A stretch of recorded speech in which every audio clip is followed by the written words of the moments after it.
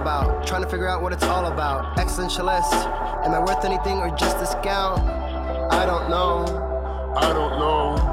I don't know. Spending time all alone, sending my songs to the phone, dreaming of a better home, meanwhile focused on trying to hone this craft, witchcraft. I hope the Bluez let this last. I don't know.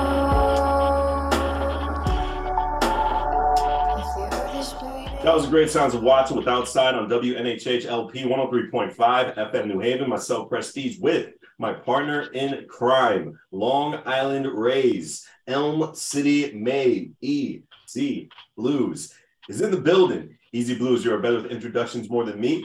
Who do we have with us today on Behind the Brand? It is a perfect Friday when you can wake up in the land of pretend, when you can jump into the being of another, when you can portray stories that are there for other people. One of the most incredible things about this show is we love to tell those stories. We love to embrace the weird and just tell incredible stories. So for here and for today, back when you were a kid and you were standing in front of your mirror and you were saying line for line, The Princess Bride or Belly, pick one, you knew who you were. You knew you were in that moment. You knew you were Nas coming up, or you knew you were the Dread Pirate Roberts. Our imagination is one of the most key things possible. And when we stop playing, we stop being human beings. And it is the actors that fully appreciate and show us that we can continue to play. We don't need a Tonka truck, although Tonka trucks were amazing. So today we have an actor, a director, a podcaster. This dude even is one of the top heads of the film festival for Bridgeport. Put your hands together, not if you're driving. If you're driving, please keep your hands at 10 and 2 because we don't need any accidents. But mentally, throw your hands together for the amazing, the incredible Jason Coombs. What's going on, brother? Welcome, benvenue. Hello. Thank you so much for having me. I'm so excited to be on the show today. What a great introduction. Well, I try. It is what it is. Sometimes you get a little bit stuck and you just got to continue to go with the flow. I treat everything like freeform jazz. So it kind of works out well for me. But, to be honest and all that, you were someone who was actually referred to us by our amazing network of weirdos, wackos, and awesomeness. All because you, sir, are an entertainer in the fullest form of every aspect of it. Now, was this, the calling of your life, or was this something you stumbled into? What was your origin story, sir? Tell us your origin story. Yeah. Who killed your Uncle Ben? It's not that dramatic. I did spend a lot of time alone as a kid, as a latchkey kid, early 90s. So I was raised on a lot of TV, a lot of HBO. So I just remember it was kind of three things, right? I remember watching Will Smith in Fresh Prince, Whitney Houston in The Bodyguard, and then the Teenage Mutant Ninja Turtles movie. Those three things were the culmination of oh my gosh, I love these things, and people get to be on TV and pretending, and it gets to be in this fantastical world. Can I do that? Oh, I think I can. And that kind of was the culmination. And ever since I was 6, I was I want to be an actor. I want to be on TV like those kids, Macaulay Culkin. I just wanted to be an entertainer. It's the only thing I've ever wanted to be since I was a kid. Now, I have to say, first of all, that's an awesome story. And I love that those are the three. It's awesome. Absolutely incredible, makes complete cultural sense. It's awesome. And then, Whitney Houston, awesome. Bodyguard, hi, and then Teenage Mutant Ninja Turtles. And then, all of a sudden, Corey Feldman winds up showing up for no apparent reason, in your thing, which is great. I mean, and anyone who can say, I wanted to be an actor because of something Corey Feldman did, that's all it is there for sure. But for sure. As you continue to evolve and grow and do all of these amazing things, what's your white whale? What's the one role that if you could seriously like lose a limb to play, what is that role and why is it so darn important to you? Oh, that's a great question that I've never been asked before. I think it would probably be, I don't think it's a role. I think it's more of a Mhm. collaboration, right? I would give a limb to work with Jordan Peele on some kind of horror adjacent film where I got to be either the lead. I mean, I would take the lead, but I would also take, a supporting role in something that he wrote and produced and directed because I think he's an absolute genius and I'm obsessed with his work. And I have a lot of respect for him, clearly, but I respect him because he come from like a comedy background, and he's made like his way into horror as well, which is two of my favorite kind of genres. So I don't think I don't have a role, but definitely a person I would love to collaborate with. No, that's awesome. And actually, I mean, you're in that path. You're walking that walk. You've actually been part of one of the most incredible, I'll say, TikTok phenomenons. Although it was TikTok phenomenon by adjacent. Being in the SNL digital skit cuffing season. I think is one of the coolest things. When I got your bio, that was the first thing like I text Prestige about. I was like, "Yo, he's in a video with SZA," and Yeah. it's that video that for the longest time, especially during the winter to fall when you were scrolling through the TikTok, every other aspect, and then you had like all these incredible, jacked dudes being all sorts of mad. That's not what they mean. So how did you wind up, being on set with SZA, like, and all of these incredible female comedic actresses? Yeah, it was wild because I over the pandemic I had like this dream that I was like on SNL, which was like random because of course everyone like watches SNL and it would be such an honor to be like the host of SNL one day. But I had this dream that was like backstage, and I can remember that dream so vividly, like in 2020. And then I was working on this docu-series, and it was like our final week of production on it, and it was really stressful and like really hectic. And I got this email, this random email was like, SNL casting, are you interested? Text this number. And I looked at it and I was like, whatever. No, I don't have time for that. That sounds like a scam. And I kept working on this project. And then something in my back of my head was like, you should just look at the email. So I opened up the email and it was still kind of sketchy. It was like, text this number. But I was like, let me do my research, right? So I researched the casting director, and it was from the casting director's assistant, and it was a it was a legit casting director. So I was like, okay, the texting part was still a little sketchy, but I was like, let me just see what's up with this. I couldn't get it out of my head. So I texted the person, and they were like, can you send some pictures of yourself? And I guess, if I was like a female, I probably Mhm. would be a little more hesitant, but I was like, I can send a couple pictures, like whatever. So I did, and they were like, well, we're looking for like, cuddly teddy bears to hang out with the cast in a skit. And I was like, okay. And they were like, are you available tomorrow? Can you get a COVID test like right away? And then I was like, this still seems a little weird, but I'm gonna go for it. So I texted my job, and my boss is super, super lenient. He was like, we're almost at the end of this thing, like go do it.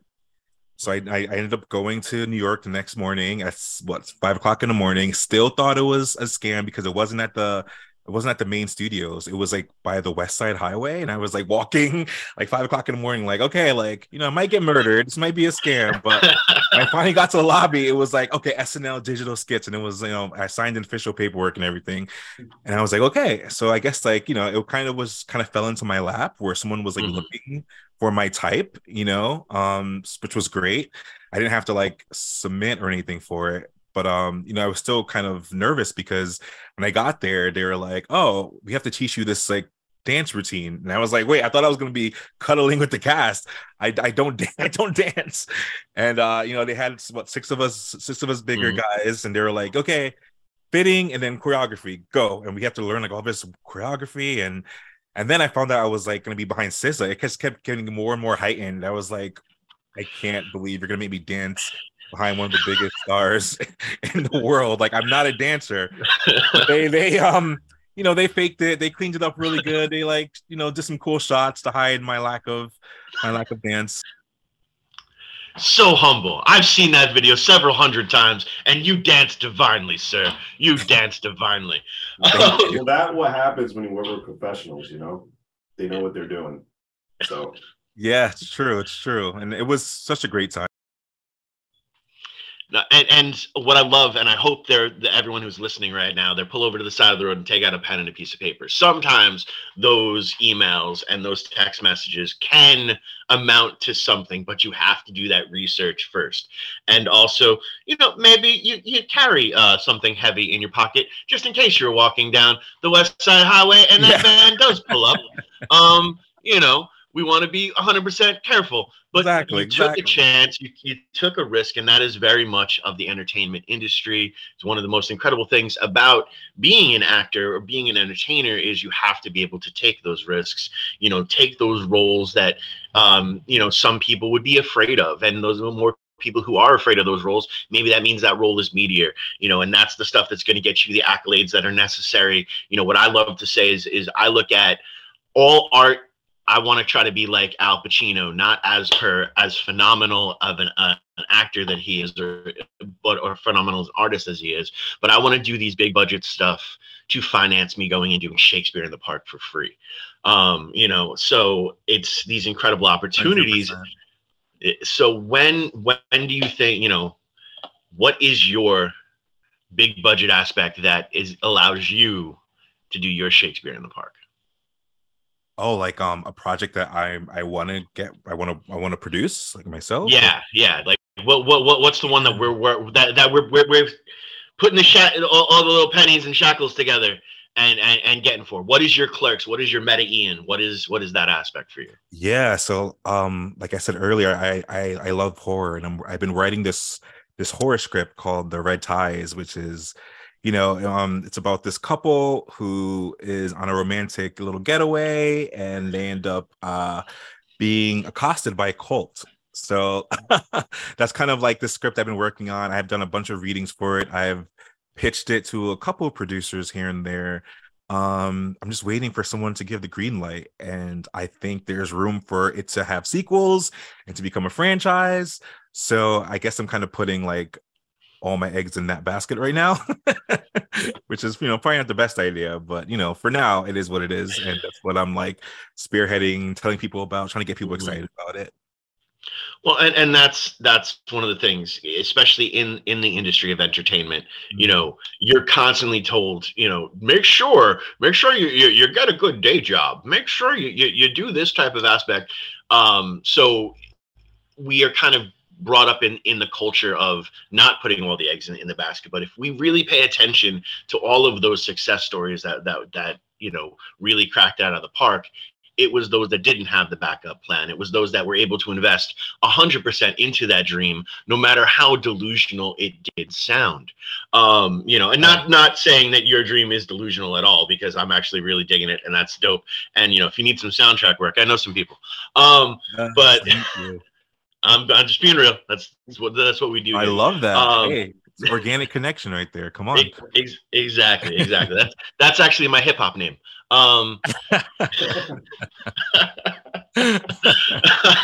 Sorry. I love that. I did say that I was a fool. I appreciate it. I fully own my fullness.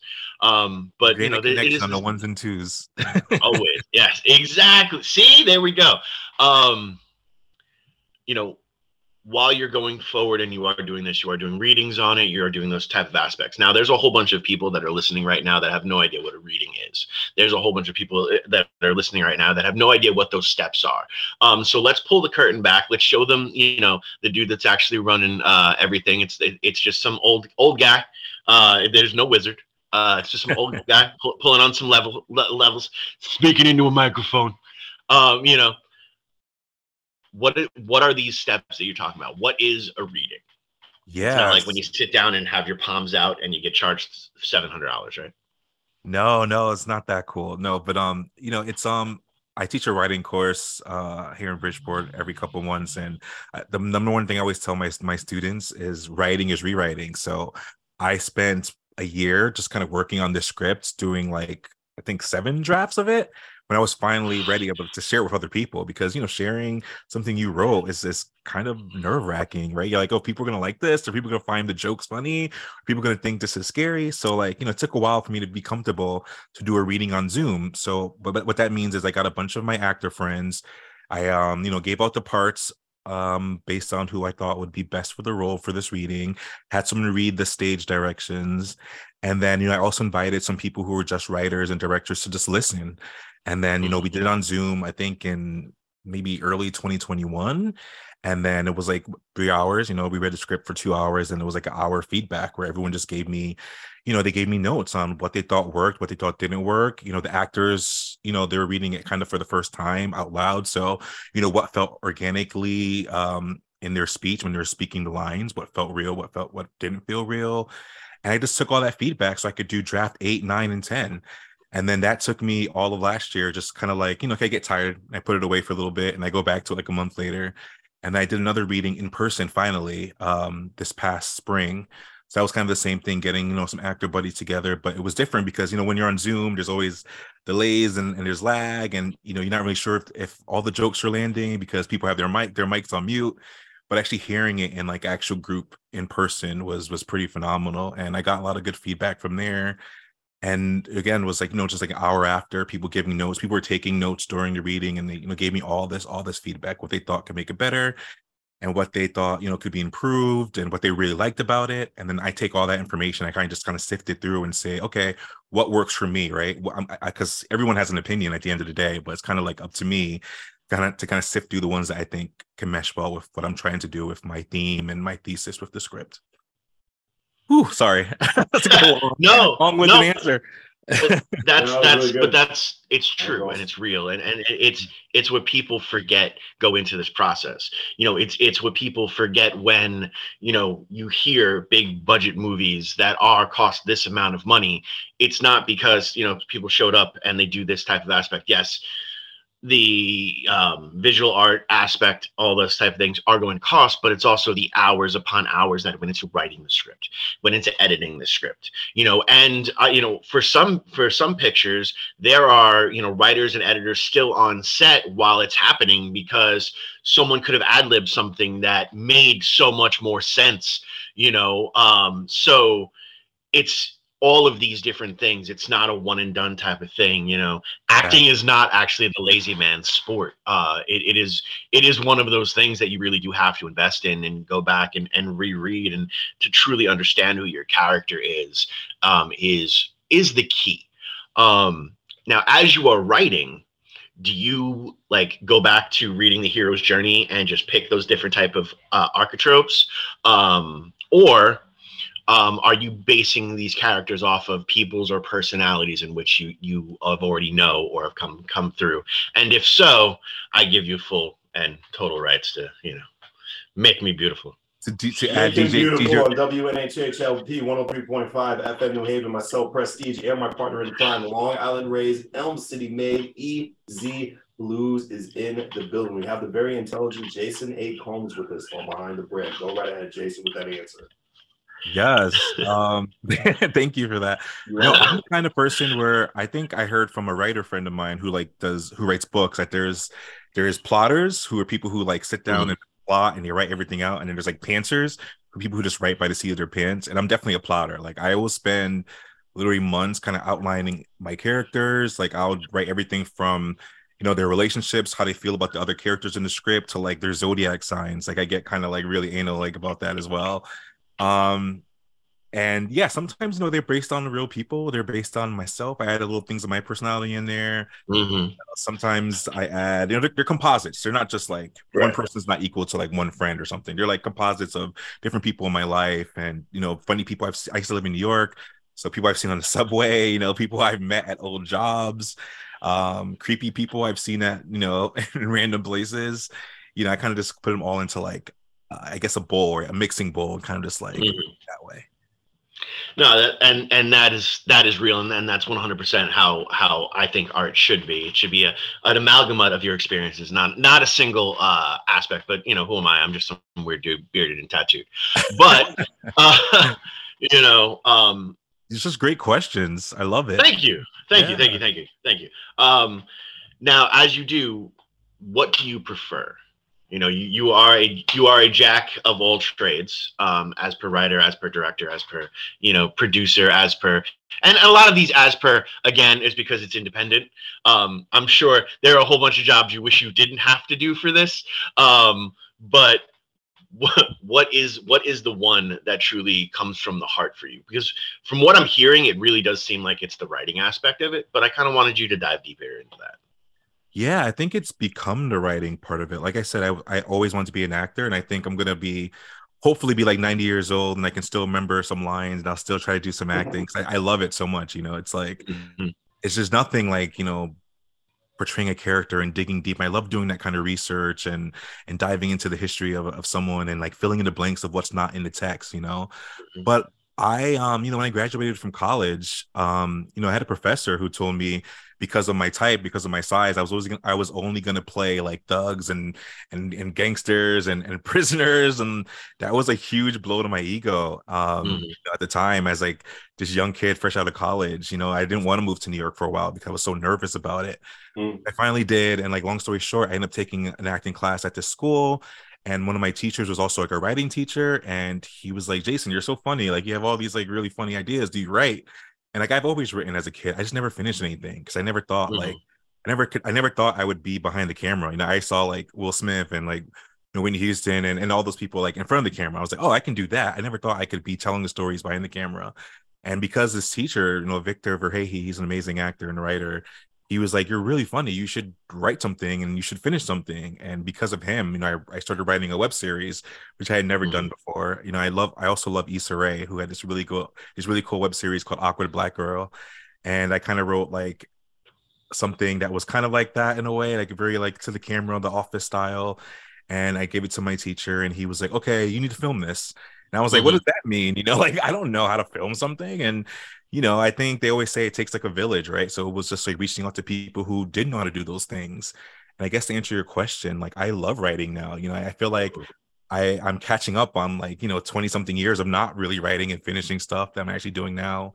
So it's kind of hard to pick. I think they're different, but they're also very Mhm. similar in a way of the research. I feel like, um, yeah. So I think it's kind of hard to pick. I know I'm going to be doing Mhm. both for as long as I can. I will say that. And yeah, no, and that's awesome. And I also have to say, it is absolutely absurd and ridiculous that in the entertainment industry, and it's something that we've talked about a long time. There are so many different barriers that are up that and there are so many different stereotypes that they play into for no apparent reason. Someone of your size or my size, looking the way in which we do. Oh, there's no way you can be a romantic lead.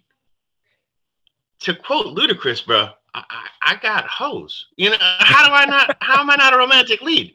You know what I'm saying? Like True. It's true. just let's be in real Terrestrial radio, life. easy. Terrestrial radio. I used the proper So words, sir, terrestrial radio, and easy. I love you. that didn't get edited when I Ludacris love released it as a single, I sir. love you, terrestrial radio. I love you very much. That's all I'm saying. That's Continue, so brother. funny. Continue. Yeah, yeah. So why is there just this amazing disconnect between reality and what we see as the performance in the entertainment field itself? Yeah, I think that whole idea is changing. I think it's taking a long time. This has a long way to go. But I feel Hmm. like, studios are all about making money, right? And what they think sells and what they think there's going to be the biggest profits into the day. And I feel like, kind of a very, I guess, kind of white, thin, beautiful, like traditionally beautiful kind Hmm. of uh facade is what they thought sold for so long, right? So there were stories by people of color or by LGBTQ stories or like just different stories that weren't being told and weren't being propped up, especially when they thought like, oh, these movies aren't going to sell like overseas in Europe and China and like all those places. And I feel like that's changing now, and there is this kind of like movement in entertainment industry to tell more stories and to be inclusive and to give people who aren't traditionally what we think of as beautiful the option to be lead roles, right? I think we have a long way to go still, but it's nice that for me anyway to like know that my teacher was wrong because I have not only played a prisoner or a thug. I'm able to play a variety of roles. Some that I've had to write for myself, but also some that I've been called in for to audition for and been cast as. I just shot my first lead role in a feature film, an independent feature film, where I did get to play the romantic lead, which was like, little me, like I never had believed that would be the romantic lead of a feature film. And it was hard work, but it was very rewarding at the end of the day. And I'm so thankful for the opportunity that I got to work on that film. Well, and it's interesting too, because now this is where I kind of bridge that gap, because you actually can look historically in the film industry in particular, if you do not find your story out there, that no one is telling your story, write down and tell your story. And then make sure you attach yourself to that. Because if you look at Sylvester Stallone, the man might not be able to speak a full sentence, but he wrote the original Rocky. That's true. And it's absolutely amazing. And he fought, so many people offered him a lot of money to take that script off his hands, but he fought to make sure he was going to be the lead in that picture. So if you can continue to put good art out there, you're going to write that piece that is going to, because no one can tell your story better than you, right? In the reality of it, no one can. They can tell their side of it, but they're never going to hit every single nuance the way you're going to hit it. And then if it is your story, the best person to tell that story, and to portray you in that story is you. And this is where you're getting the most genuine part of the art. So if you can make that written piece one of the best art pieces you're going to find, and then you will then have that opportunity to make the rest of the visual aspect of it as perfect, and I love that you had the one professor kind of nag you out a little bit, but you had the other professor build you up and give you the tool now to take on the industry from your point of view. At that point, when you are writing it, when you are directing it, when you are producing it, I said it earlier this week with the podcaster that we had on, you have no God or master. You know what I mean? You are in charge of your vision. And as an artist, that is the one thing we all crave, because I hate them rules. I don't like being told what to say, when to say, how to say it.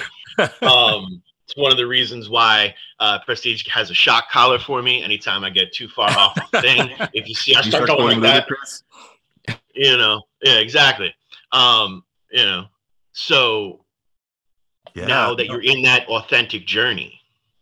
Yeah, and I on my podcast I got to interview David Zayas, who's been on Dexter and who was on Oz, and he was recently in this play on Broadway called Cost of Living.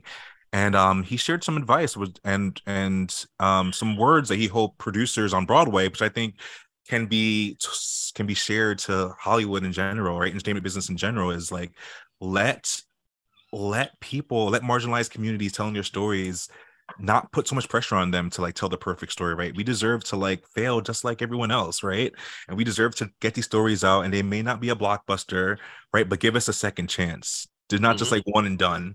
So I thought that was a very cool thing that he said, and it was a thing I want to take with me like going forward, is like, I of course want to make the best work I can, but it's not that I only have just one shot. As much as Eminem says there's one shot, there's not just one shot. You should be allowed to take more than one chances, and sometimes you're going to win and sometimes you're not, but you're always going to learn from them, hopefully.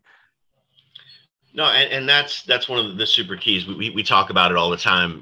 When you are jumping in, being an entrepreneur, when you are jumping into, being an artist full time, fail hard, fail gloriously, and fail often.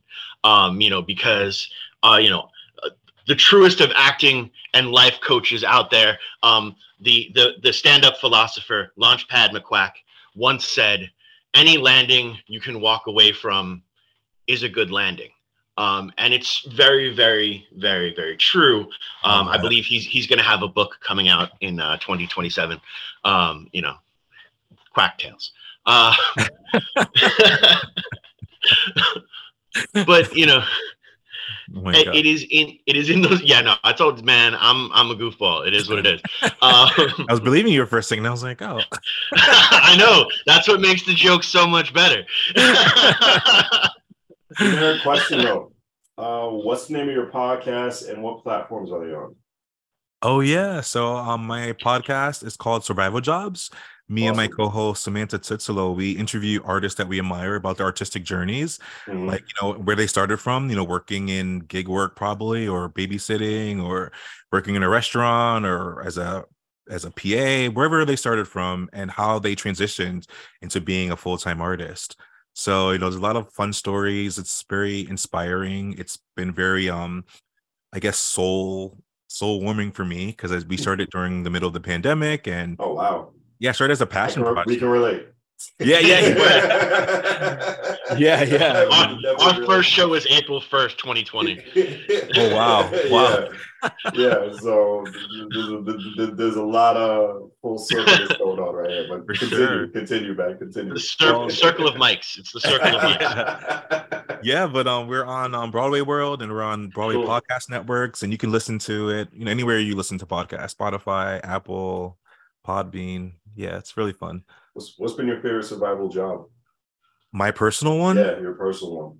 Oh, we don't have those favorite, headache jobs that that will just come back again the next day. It just because we can tolerate. What's been the favorite survival job you can tolerate? That's the better way to answer. That's a really good way to put it. No, I still do this job every now and then. Because I said I didn't want to ever go back to a restaurant.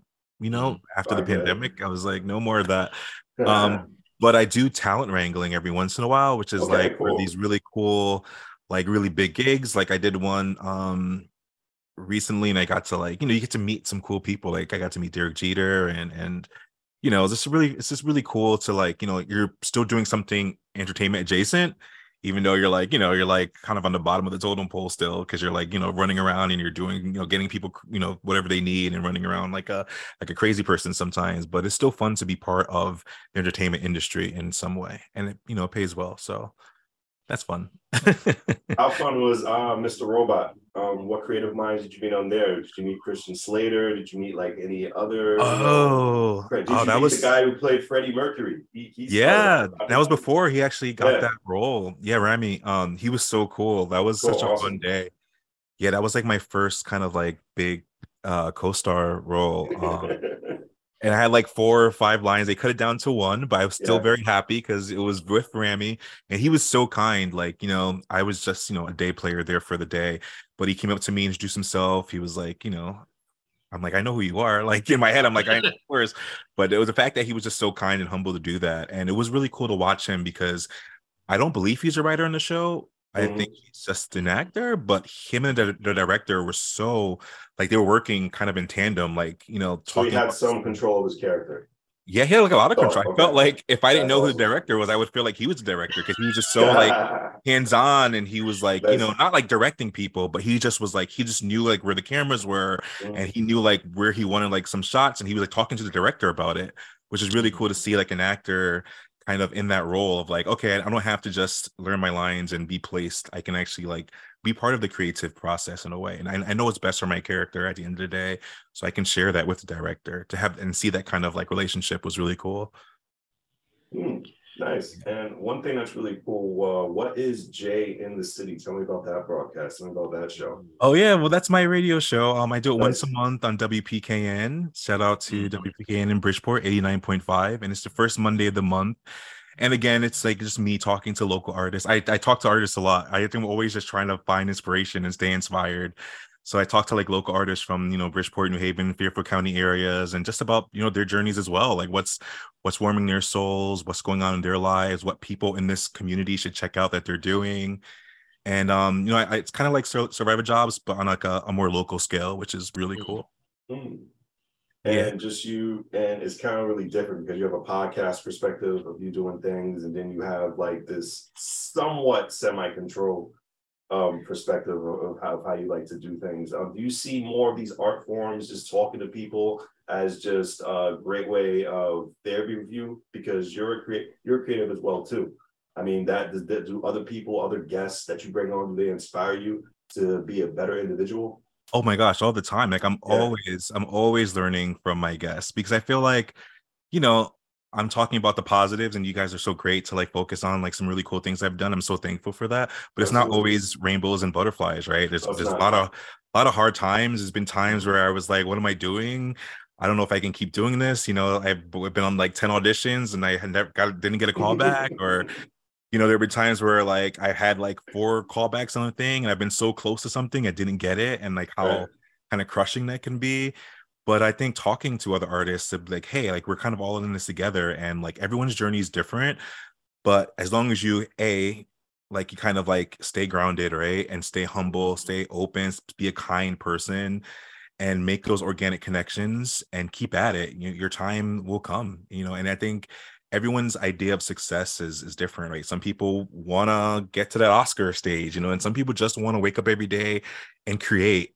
And I'm kind of finding out that's kind of what like I want to do. Like, yes, I want to get to the Oscars. 2028 was my goal. So I have a couple more years still. But I think at the end of the day, if I can just wake up and be like, hey, today I'm getting to shoot a movie. And then, next month I get to like teach an acting class. And then the next month I get to, work on a Broadway play. Like, I just want to wake up every day and be an artist and be paid for my art. That's kind of like the goal. And I think I'm reminded of that when I get to talk to different artists, like who are being fulfilled and who are inspired, and they're inspiring me as well. Is being an actor the best unemployed experience? Is it the best unemployed experience? I think it has its moments, Right. I think it's cool that we get to like, I get to read plays and I get to watch movies, and that's kind of like research, So I will say that, some days when I'm like watching something, I'm like, oh, kind of wasting time watching this. I'm like, no, like I'm actually learning a lot from Stephen Yoon watching this beef 8 hours of beef on Netflix. Like, I'm actually getting a master class in acting right here. So it's like I feel a little less guilty about it, but yeah, this is a really good question. Despite his past of all the crazy things he has done, he is a very talented individual, James Franco. What have you learned from him? Just piggybacking through his mind and just all of that. Please tell me. Yeah, well, I think on WNHHLP 103.5 FM New Haven, myself, Prestige, and my partner in crime, part of the Super Kick Party, Mr. EZ Bluez is in the building. Go ahead, Jason. My apologies. Oh, no, it's great. I think like watching him, so I got to spend some time with him back in like 2015 and 2016, because I was running his acting school and his performance school. Yeah, that's right. I was the director of operations. And yeah, it just was he kind of was living that life where every day he woke up and he got to do what he wanted to do professionally, artistically, right? So like he was flying in on a weekly basis to teach a master class in acting, right? In between working on an HBO show that he was filming during the week, and he also was writing a musical at the time, and it was just really cool to see like he's living his artistic life. And that kind of was like the first time I was like, wow, that's kind of really cool. And that's kind of like what I want to do. Like, I just want to wake up every day and create. I don't want to be working at a restaurant. I don't want to like be working doing X, Y, and Z. Like, I want to be an artist. I am an artist, and I'm going to work on that every day. Every day is the goal until I retire. Like, I just want to be surrounded by artists, and I want to be doing artistic things. And like, I love writing. I guess I love acting. I love producing, and I think I can do it all. As long as I, keep working hard at it, and to get to that next level, it's possible. So that's something I really admired about him, and seeing him work. And he was so passionate. There's a lot of things out there, but when he was in our class, he was super passionate about the work and about fine-tuning the writing, and that was really inspiring to see. So I'll definitely say that. Broadway or television? Ooh. I think it goes back to what. Oh, geez, that's such a hard question. I guess what Easy was saying, right? I think there's a saying. I hope I don't get it wrong, but it's like you do TV to pay your bills, you do movies to get famous, and then you do Broadway because to it's get better, to sharpen your sword. Is that the case? Like it's like fighters, they go back to like that old gym, to get buff and tone and lean for that next big mainstream fight. You feel that's way. You feel Broadway's the same thing for actors. okay, let me Yeah, I go. think I think Okay, cool. that's how theater. I mean, for me anyway, it's like there's not. I mean, when you're on set and you're filming scenes on a film set, it's kind of Mhm. like stop and go, right? So like, Right. Mhm. and I feel like, and I haven't done much as a lead yet. I've only been in a Yeah. couple of shorts, and Mhm. my first feature was last December. But it's very stop and go, and I feel like the Mhm. performance is kind of made through what angles and through the directors and the director and the editor working together for the final cut. That's Mhm. kind of like Mhm. where your performance is made, because you can do things multiple different ways because it's like not live. But in theater, I feel like you're there and it's like in the moment, moment to moment, in that room and on that stage, wherever it is. And it's like, yeah, you can have all the training and you have all the rehearsals, but then when it's that moment where you're there for that play or that music or whatever it is, it's Yeah. like that's what it is. There's no like editing that. You can't fake it. You can't You fake can't it. fake it at all. And Yeah. I imagine that genuine feeling just with the audience is probably so overwhelming and so exciting. It's probably undescribable. Am I right? Yeah, and it's Yeah. it's there's nothing like it. There's nothing when the adrenaline being on stage. And sometimes, I've done some plays where it's just so intimate and you forget there's an audience there because Mhm. you're Yeah. just so in the moment. And those are like the best times where it's just like me and my scene partners. And like I forget, like I may hear like a little bit of laughter in the distance, but I forget that, like, because I was always told Mhm. 90% of your thoughts when you're acting should be your character's thoughts. You should be in Mhm. the Right. world of your character. And then 10% is like, okay, make sure you like, you don't walk off the stage. Like you make sure you find your light and like you make sure you're like, and I think, getting when you actually get to that point, Right. it's just such a beautiful and such a beautiful and inspiring, and like you're like, damn, ooh, darn, I did it. Darn, I did it. Like you feel so good about it. I was watching some interviews with Denzel Washington, Michael Keaton just like did some kind of actually just prep for this interview. The And goats. they said your first jobs, like the jobs you take on, just like to build yourself and to build your character, really say a lot about you just as a professional. Do you agree? Um, You can't just take like anything or just like you're just trying to get there to make a name for yourself, just grab anything you can. yeah, I mean, I thought you had to just take anything. Mm-hmm. When I Right. first moved to New York, I was like, oh, you got to just work. But I Right. remember, I had an experience where I got cast in this off Broadway play, Mm-hmm. and it was a disaster. Like the director, and like I don't like to talk junk about anybody, and I don't Right. remember Of his name or course. anything. Yeah. Yeah. But the director was just like, I've never worked with a person like that who just wasn't. A director is supposed to be the top. He's at the top, or she's at the top, right? They're like Mm-hmm. the person who's supposed to cultivate the Mhm. rehearsal room. They're supposed to be warm. They're supposed to be a leader, and this person like was not that. Right. And the rehearsal schedule was all over the place, and I felt like we weren't being utilized, and it was just a very chaotic experience. And I was like, this is like New York City theater. Like this is weird. And I was very young. I just moved to New York, and I Mm-hmm. remember talking to one of my professors, and I was like, "Is this how it's supposed to be?" And he was like, "No, it's not. That's not how it's supposed to be." And Right. I was thinking about quitting, but I never quit anything before. I'm like, I came Yeah. from the school of like, you don't quit. You do the show must go on. You make the best of it. And he was like, if it's not fulfilling you, you can definitely quit. If it's not where you want to be, if you don't want to align yourself with that, you can definitely quit. So I think yes, you don't have to take every role that's offered to you. You don't have to take every part. You have to like know what you want to say as an actor, what you want to say as a person. And if you don't feel comfortable doing something, like don't do it. It's not worth it. It's not worth your integrity or your morality if it's something that you don't believe in. Mm. No, that's super key, and I love that you guys actually brought that up because Yeah. it is that aspect, and there is a flip side of that coin as well, because Yeah. you did have that experience and you learned a ton of what not to be as a director. One of the things that I definitely picked up in the army was I learned some things from great sergeants and some great cadre, but I learned more from the bad ones. I learned what not to do.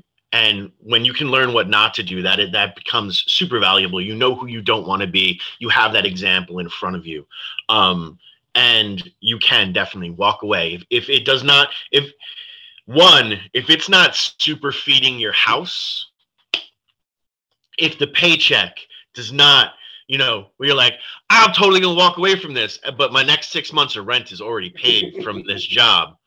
Maybe you finish out that job. Yeah, yeah.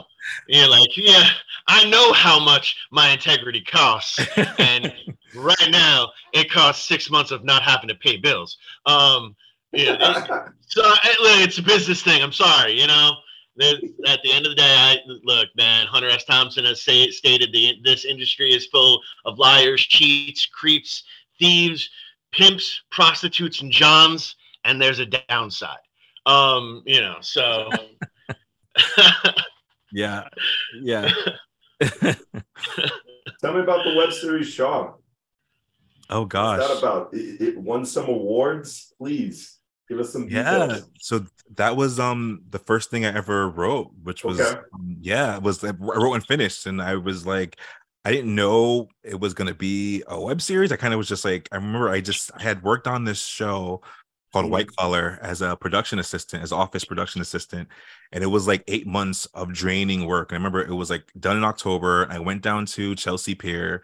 And I was like, oh my gosh, that was so hard, like just being a PA and like running around on a professional set. And I was just like, I need to be creative. So I just went down to Chelsea Pier and I just started writing. And I was like, listening to my teacher's voice in my head was just like, write something, finish something, finish something. And that was eventually became Shaw. And it's about this misunderstood Black man who ends up in anger management and therapy, which I thought was really cool because I feel like even though it's changing, like therapy in Black households just was still kind of taboo for a long time. And I thought it was cool to kind of shine a light on that. And it was a comedy, kind of like The Office style. So there's like the looking to the camera, like, gym style. And, it was just a lot of fun to make.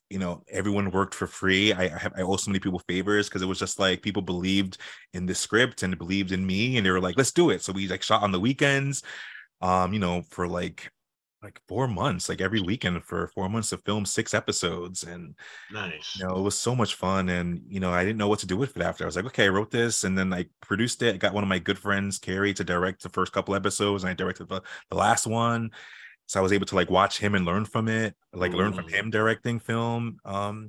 And that was such a cool experience. And then I was like, I guess I can submit to like film festivals. I had really no idea like what that process was like. And then I learned that, and we got into a couple and I won some awards, and I was like, okay, I guess I'm an award-winning filmmaker now. Like I had no idea what that would be like. And so it's kind of like a journey. It's been kind of been like, hey, if you want to do something, like don't just sit around waiting, like do it and learn on the way. Ask people questions, ask people for favors, return favors to people when they do one for you. But like don't be scared to do something just because you don't know how. Like we have endless amount of resources. Like YouTube is a godsend, and you can always meet people, and you make those organic connections like we were talking about before. And if people believe in you and believe in your work, they'll help you out. And that's kind of Shaw was. It was definitely a labor of love, and I learned so much from doing that project. You mentioned festivals. You have a festival coming up. Please tell the people in our audience. Oh yeah, yeah. Well, no. Yeah, so I thought by the time I was in my I'm a little confused. One says yes, one says no. My face is in the middle. The Zoom is a little bit messed up. But well, please, I just got a little lost. I'm sorry, but no, I thought by the time I was in my 30s, I would be wealthy and famous like Oprah, but I'm not. I have a long way to go. But during the pandemic, and seeing all the reckoning of like the Black Lives Matter movement that was happening in 2020 and this like fight for equality, I was like, what more can I do? Like I was marching in the streets and I was donating money from the unemployment I was getting, and I was just like, what more? Like I felt like there's more. So I was like, I always had this idea of doing a film festival because I had such great experiences when I was submitting Shaw. And I was like, Bridgeport could really use something like this. It's a very, as we all know, Bridgeport is like has a very negative reputation in the media. It's a very underserved community that can benefit from more art and more culture, more humanities. So I was like, I think that can kind of be my way of like doing more, is like starting from my community. And I'm so proud to be from Bridgeport, and I love being from Bridgeport. Everyone talks about diversity and inclusion, and that's all I've ever known coming from Bridgeport. So I thought that was a good way of like me kind of bringing something of value here. So during the pandemic, I met up with a local nonprofit called Groundwork Bridgeport, who were super supportive. of me and of the idea, and they helped me put on this massive 3-day festival at the Klein Memorial, where we screened over 70 films in person and virtually from 15 different countries. And we had workshops, and we had panels, and we had industry meetups. And I remember I met up with Trish Clark, who's like the president of the Nutmeg Institute, and she was like, "This is the most diverse film festival I've ever been to, like here in this area." And that was such a huge compliment to me, because I want that to be represented here in Bridgeport. I want that here. So we're going to our third year this September 8th through the 10th. Submissions close next Tuesday, June 20th. So if you have a film, or you have a web series or a short screenplay, you can submit that by June 20th. If not, Beautiful. We'll open it again for next year. But come September 8th through the 10th this fall at the Klein Memorial here in Bridgeport. We only have so much little time for this broadcast. Any inspire? I mean, you gave enough gems throughout this whole entire show. Thank you. Just Y'all asked great questions. This was fantastic. We try our best. Thank you so much. It's prestige. It's all prestige. It's all easy with his amazing personality.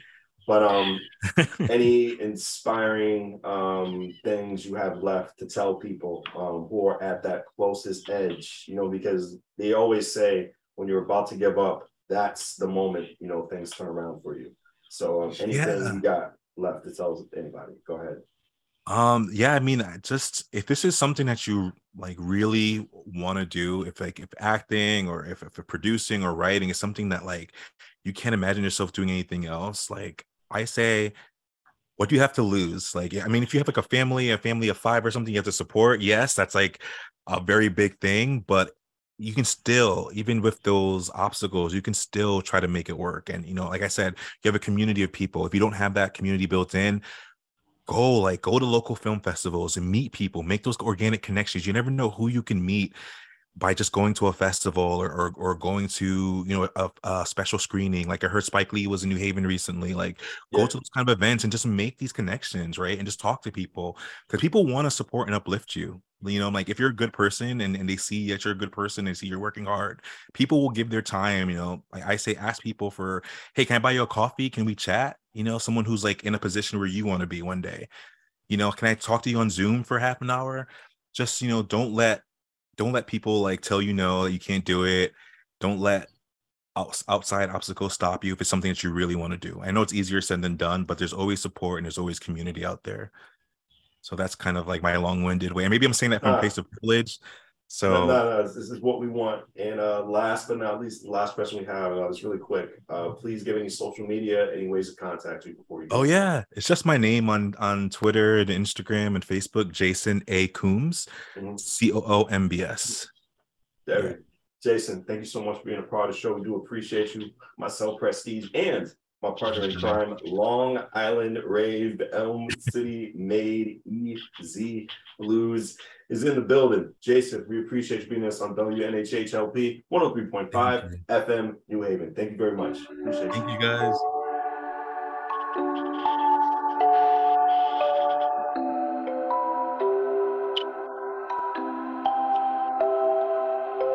Wondering what to write about, trying to figure out what it's all about. Existentialist, am I worth anything or just discount?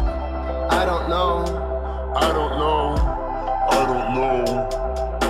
Spending time all alone, sending my songs through the phone, dreaming of a better home, while focused on trying to hone this craft, witchcraft. I hope the Brujas let this last. I don't know if the earth is painted